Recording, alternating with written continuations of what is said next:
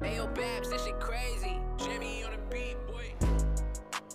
Well, hello, this is the Trophy Room, aka Trophy Room Radio, wherever you are waking up on Monday. I appreciate you making me part of your day. We got Josh Allen's struggles to talk about. We got Washington's struggles to talk about. And how good are these Philadelphia Eagles and how bad are the Detroit Lions? That is all coming up. Go over to Game Changers, pick something up. They just dropped 70 new styles this last week. I think I told you. I love it when you guys send me pictures of your Game Changer stuff, by the way. I saw a United States of America, Team USA, soccer, Game Changer shirt that I didn't even know they had. So I swear half the time you guys send me stuff and then I see it and I'm like, whoa. Didn't realize we had that going on. So there's a bunch of new stuff over there. The stuff just keeps on getting better and better. They recently dropped colleges. And also, I'm not even pumping the company up, but they're blowing up. Like Bryce Harper is wearing these things. Allen Iverson's wearing these things. Deshaun Watson, A.J. Brown, Jalen Hurts. Everybody is on the Game Changers grind. This isn't even like a read up ad read. But it's pretty legit what they're doing over there. So, look, I'm not saying go pick up anything, but I'm just saying Okay. So, I'm pretty happy because the last few weeks, these primetime matchups have been everything but sexy.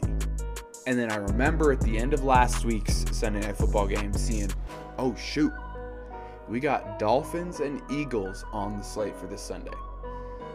And you guys know, I picked the Eagles to be great last year, and they kept on rolling, and they were everything and more that I expected them to be. And they drafted the entire Georgia Bulldogs defense. So, yeah, I'm a little bit of an Eagles fan. But at the end of the day, I wanted last night to be good. And I would argue that it was as good as it could have been. And I would also argue that, man, the Eagles look scary. But you're going to wake up this morning and there's going to be a lot of people saying, oh, well, it's not fair that they run the tush push because it's such a guaranteed play. There's no way to stop it. Interesting. That sounds like, to me, we all watched The Incredibles. We all saw Dash.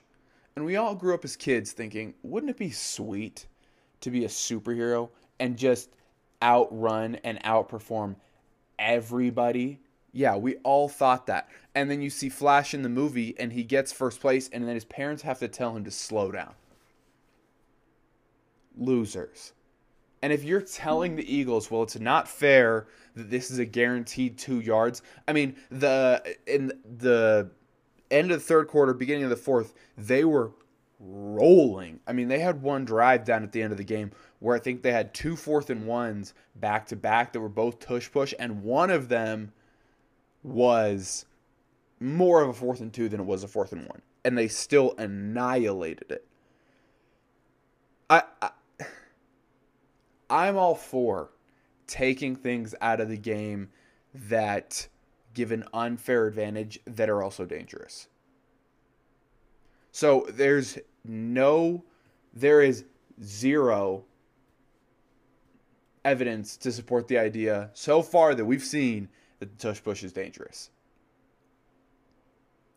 So when people are going to wake up this morning and tell you they need to get rid of the brotherly shove because nobody else can do it. Kate, but think about it. If you're a dad listening to this, or if you're a kid listening to this, if your kid comes to you, dad, and says, hey, it's not fair that the other team has this really big kid and he just keeps running the ball.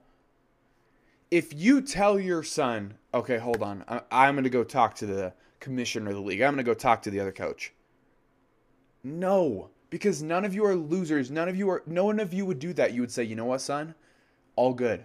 We're going to find a way for you to cut stick his legs. Cut stick's a Madden phrase. I'm not proposing anything malicious.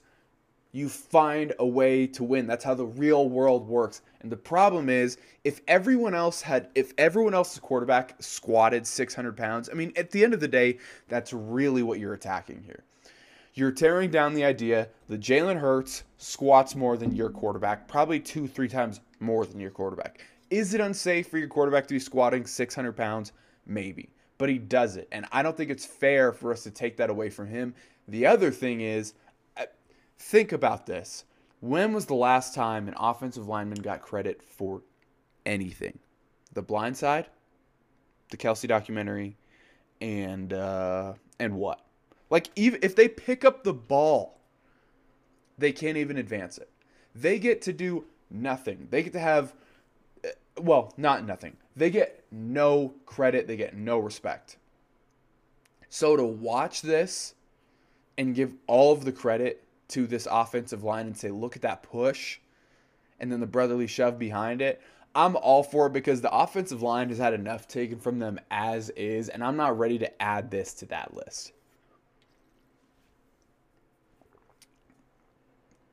But how good are the Philadelphia Eagles? Well, here's what we know.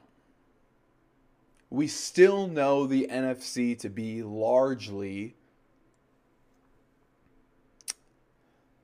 Eagles, 49ers, Lions. And we'll get to the Lions in a little bit. But out of all of those, tell me you're not taking the Eagles. This is what happens when you play the ball between the tackles. When you have let's be honest about this. There's a reason that the Dallas Cowboys are always in games, and why is it? It's because they always have a defensive line, and they always pay their offensive line. Look at the 49ers. Reason they're in everything. Yeah, Trent Williams and the boys, Nick Bosa and the boys, and then obviously everything else. I'm not diminishing everything else, but I'm just saying these guys who keep getting after it, with the exception of Patrick Mahomes and Tom Brady, elite on the front side on both sides of the ball. Yes, we get it. I love Jalen Hurts. All-world talent. Same with A.J. Brown, Devonta Smith, Dallas Goedert. And then, oh yeah, Howie Roseman says, Georgia. And you watched the game last night. Tua couldn't do anything. I mean, the only time that Tyreek Hill even got yards was Tua saying, F it, he's down there somewhere. And there were a couple passes that he literally just lofted. Because it's very interesting. I mean, you saw them do, if you've watched any Georgia football games, you know they have patented this defensive line shift that throws the subconscious of the offensive line off because they're wondering, wait, did we snap the ball and I missed it? And also, you have to realign. They drafted all these guys from the same college, so they've done this before together. The one thing that does concern me about that defensive line is, you saw this last night, Jalen Carter's probably going to get ejected from one of these games here soon. I'm not happy about that. Sometimes the guy plays like an idiot. So we'll have to see how that goes. But the point being, you got to have, unless you have a Tom Brady or Tom Brady or Patrick Mahomes, and even then, you got to have a complete football team that begins and ends with the front side of both sides of that line. Okay. I really don't like being right in this scenario. I love being right. I don't like being right about this, but I would argue the fact that I am right about this proves that I can call it even when I don't like it. Oh, guys, what happened to Josh Allen last night? Not last night. Yesterday afternoon for most of you. Josh Allen struggled. And it was almost like he played the Jets. Struggled. Played a couple games, got back on track, whipped the Raiders up a little bit. and then got right back to it with the New England Patriots. And yes, the easy stigma is, well, the New England Patriots shut down everybody. Not really. Like, yes, Bill Belichick tends to come for quarterbacks as far as playing with their minds and what they see. But here's what I saw. Josh Allen, I think, sees Patrick Mahomes as validation. So he sees Pat and he says, well, okay, someone's doing it in the league and it works and they're supported, so therefore I can get away with it. I can also do it. Truth. However, look at what the Patriots were running yesterday. Obviously, they were getting after the quarterback. But what they were really doing, they were guarding the deep routes and forcing. They almost played to his insecurities. Josh Allen was looking up top for everything. And the problem became, the Patriots said, no, throw the check down. We dare you. And Josh Allen couldn't get his brain to say, okay, this is success. Who was it yesterday? Oh, James Cook. Yesterday during that game, sideline reporter came on, talked to Josh, talked about James Cook. And James Cook had a really interesting, he talked about how when he was in college, 3 yards, 4 yards wasn't successful. He was breaking off 15, 20 yarders, or even 10 yarders. He said and that played with his mind a lot the last year. He said in order to be successful at the NFL level is you have to change your levels and definition of success. He said 4 yards in the NFL, that's success. But he didn't realize that last year. And I think Josh Allen's problem is when he was in college, when you're that talented, you can get away with whatever you want. But I think now he's having to retrain and say, dude, it is okay sometimes for you to hit the 3-yard out route, for you to hit the flat route to the running back, for you to hit the button hook from the running back. It's okay to hit a check down for only 3 yards. Not every play has to be a 30-yard highlight. And I think that's causing a lot of problems for him. And that may be the reason why they don't even win their division, let alone make the playoffs and not even come close to touching the Super Bowl. And then we may start asking the question, okay, these guys aren't with it. How do we fix it? Okay. We got to give a little bit of a shout out to one Baker Mayfield. Baker is growing up in front of our eyes. Because if you juxtapose his press conferences now to his press conferences, really any year before this one, but mostly his first couple years in the league when he was uber arrogant. I think last year, those couple games he had with the Rams, he started to learn things, but life is not about how many times you fail, right? Life is about how do you respond to failure? And in Baker Mayfield's case, I think it is failure. I don't think just because you lose a game, I don't think it's failure. Failure to me is the conscious effort of not giving everything you had and not making every choice that was possibly in your power.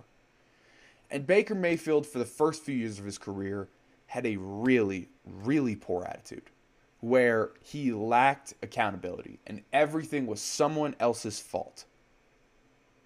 And when you go from being the guy in college, getting away with whatever you want, to nothing works in the NFL, I think the immediate mental breakdown is it's everyone else's fault because I'm still me. Not the case.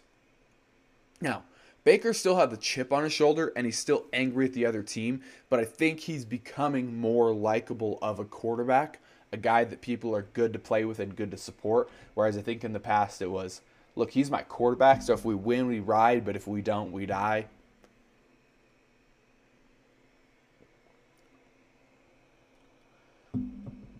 Which leads me into my tether point between this topic and the next one. If I was an NFL GM, I would have this rule. You never draft a Heisman Trophy winner. Well, why is that? I was sitting on the couch the other day, and we were talking about Caleb Williams. And before you call me crazy, let me just pull you up. Heisman Trophy quarterback. If you want to draft other guys, sure. But let me just read you the Heisman quarterbacks for the last 2 decades, 2.5 decades. Bryce Young, he's struggling right now. Joe Burrow, anomaly. Kyler Murray, struggling. Baker Mayfield, Lamar Jackson, anomaly. Marcus Mariota, bust. Jameis Winston, bust. Johnny Manziel, bust. RG3, bust. Cam Newton, people will argue with me, but for all intents and purposes, bust. And we'll come back to why in a second. Sam Bradford, bust. Tim Tebow, bust. Troy Smith, bust. Matt Leinart, bust. Jason White, bust. Carson Palmer, and Eric Crouch, bust. Here's why. You know this. You listen to me. We talk about this. Expectations. Now, some people are considered uber successful because they exceed expectations. But let's take Donald Trump. I still think it's valid success, but let's compare Donald Trump to the guy from Pursuit of Happiness. Goes from being homeless to being this big top dog guy. Donald Trump goes from coming from somewhere with money to having more money. Which story would you say is more inspirational? Of course you're going to go with the Pursuit of Happiness. Why? Because one defied expectations and one did exactly what you thought they should do. My problem with the Heisman Trophy winners is this, and this is why I think you never draft them and you never bet on them to be successful. I thought Bryce Young would be an outlier. He might be, but here's why. Here's why. And I would argue this is why Joe Burrow and Lamar Jackson are outliers. They defied expectations. Now, when you're the Heisman Trophy winner, when you're Caleb Williams, you're the number one guy coming out of high school. And now you're the number one guy in the NFL. Okay, when you get to the NFL, if you're anything other than the number one guy, to me, you have lived below expectations. The reason that we consider Kirk Cousins and Dak Prescott successful is because, for all intents and purposes, they exceeded expectations. Kirk Cousins was not even the highest drafted quarterback in that draft on his own team. RG3 was taken ahead of him. Heisman Trophy winner. You know who else came after RG3? Who was better than RG3? Andrew Luck. Didn't win a Heisman Trophy. Say what you want about Dak Prescott, but the guy was a 4th round pick. He has exceeded expectations. Because in all reality, it's not a perfect system. But you're drafted on talent and upside. And if you're drafted at the top and you're drafted in the 3rd round, you have a guy who's theoretically a 99 overall compared to a guy who's a 70 overall. Dak Prescott won playoff games.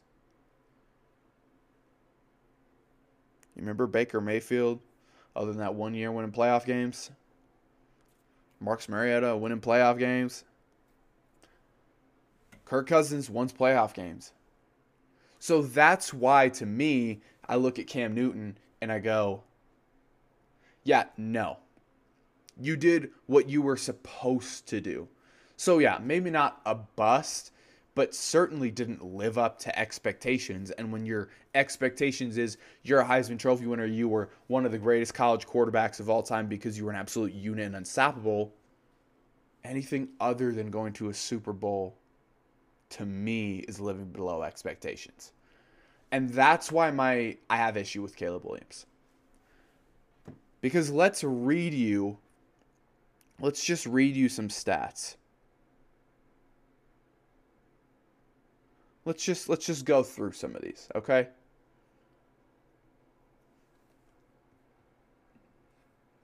Again, my problem with the Heisman Trophy winner is that if you face adversity, you're basically removed from contention. And let's be honest, the NFL is all about facing adversity. But let me just read you some stats. Caleb Williams versus any top 25 total defense. 51% completion. 172 yards per game. 6 touchdowns, 6 interceptions. Caleb Williams has now lost back-to-back games. That's fine. That's reality, people. Sometimes your first year in the NFL, you're going to be on a crappy team. Here's the problem with Caleb Williams. Anyone else think it's weird that when he jogs off to the sidelines, there's nobody dapping him up, tapping his helmet? He's sitting there by himself.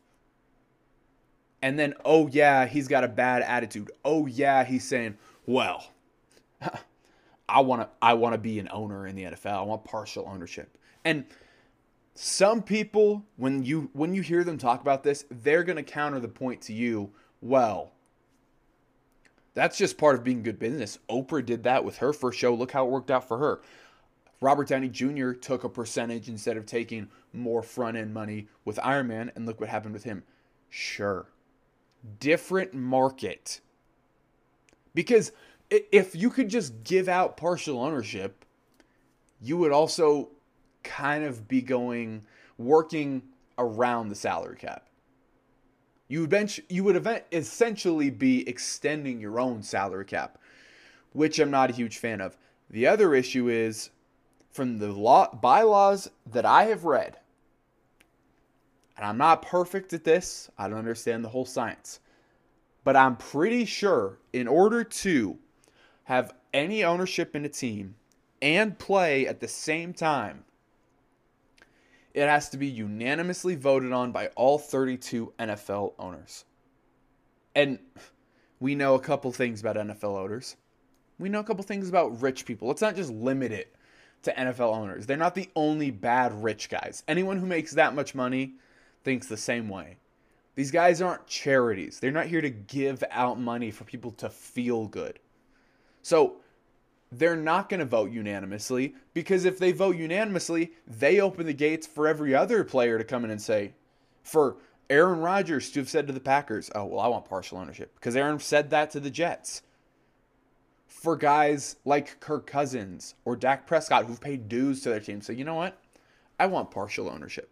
And I think what would happen is we'd end up with the same thing we have with NIL, where in a couple of years we realize, yeah, that wasn't the investment that we thought it was going to be, but we all hopped on board for a second. So, yeah, not really super blowing my mind. But I do think it's interesting, Caleb Williams asking for this. Because to me, that just goes to show everything that we've thought about Caleb Williams, and that he is excessively arrogant for a guy who's done nothing at the NFL level. Because if you told me I could have, coming out of college, I could have had Bryce Young or Caleb Williams, I'm taking Bryce Young every day, and look how Bryce is struggling. Part of it's a size thing. Part of it's a speed of the game thing. For guys who don't do adversity, keep them off of my draft board. Because I'm not the biggest believer in all of Caleb Williams. All right.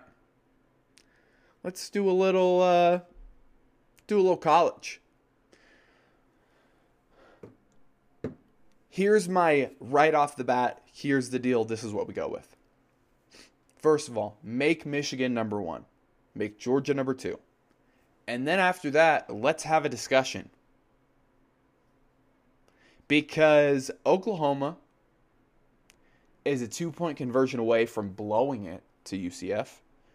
Washington, Michael Penix, dude.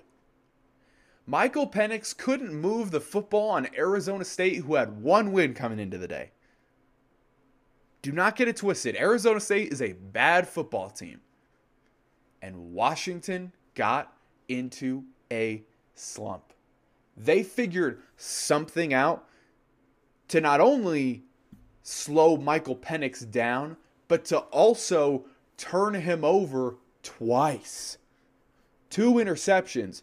And ironically enough, a pick six is what ended up winning the game for them. But, man, Washington struggled. And then Oregon struggled for a little bit. They were able to haul out at the end of that game. So, stop coming at me saying, oh, well, Georgia this, Georgia that. It's like, yeah, but at the end of the game, same with Oregon. You knew who the top dog was. Maybe they played with their food a little bit, but at the end of the game, you knew who the top dog was.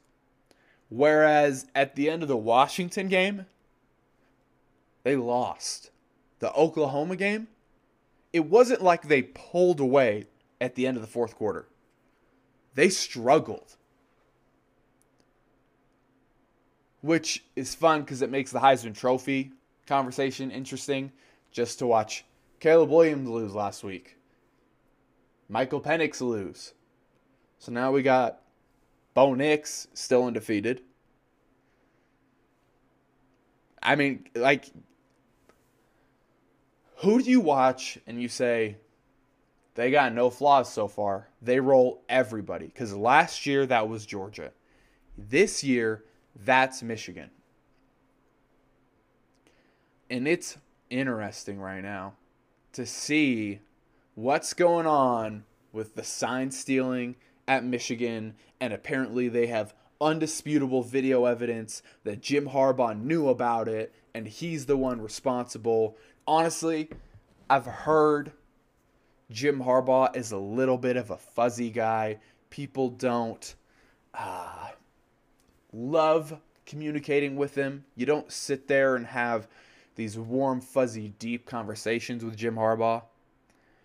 I've heard the conspiracies that this is Michigan and the NCAA's collusion to get him out of Michigan and out of college football and back into the NFL, which is weird because the sources say that Jim Harbaugh wants to go to the NFL anyway, so I don't know that you need to push him out unless you want Michigan to really struggle on his way out, which I could see that. I'm sure he said some things to the NCAA and maybe even to the Michigan athletic department that they didn't love. And if the players didn't love him, I'd be worried, but they do, so I'm not concerned. But yeah, pucker up and make Michigan number one because they have shown that they're number one. They have steamrolled everybody. When you got a 48-point shutout, you're steamrolling. And I get that it was against a lesser conference opponent, but it was a conference opponent. It wasn't Middle Tennessee Dental College. So, yeah, make Michigan 1, make Georgia 2, and then figure out what everybody else is. Because we are no longer in a world where it's 1, 2, 3, 4, 5, 6, 7, 8, 9, 10. It is not a pure poll format. It's tiers. There's Georgia, there's Michigan, and then there's everybody else. And don't even try to tell me that Ohio State is in that group because Ohio State and Penn State mutually destroyed each other by both of them looking terrible last week. Again, you can have a tight game where everybody's just fighting and being scrappy and both teams are really winning. Again, similar to what Oregon and Washington did 2 Saturdays ago. But Saturday, Penn State, Ohio State, nobody can move the football. The only time the ball did move was when Marvin Harrison just said, F it, I'm down here somewhere. And then, frankly, Ohio State got bailed out with quite a few unnecessary calls. And this is my 2-second PSA. Can we chill with pass interference? Like, what exactly do you want? You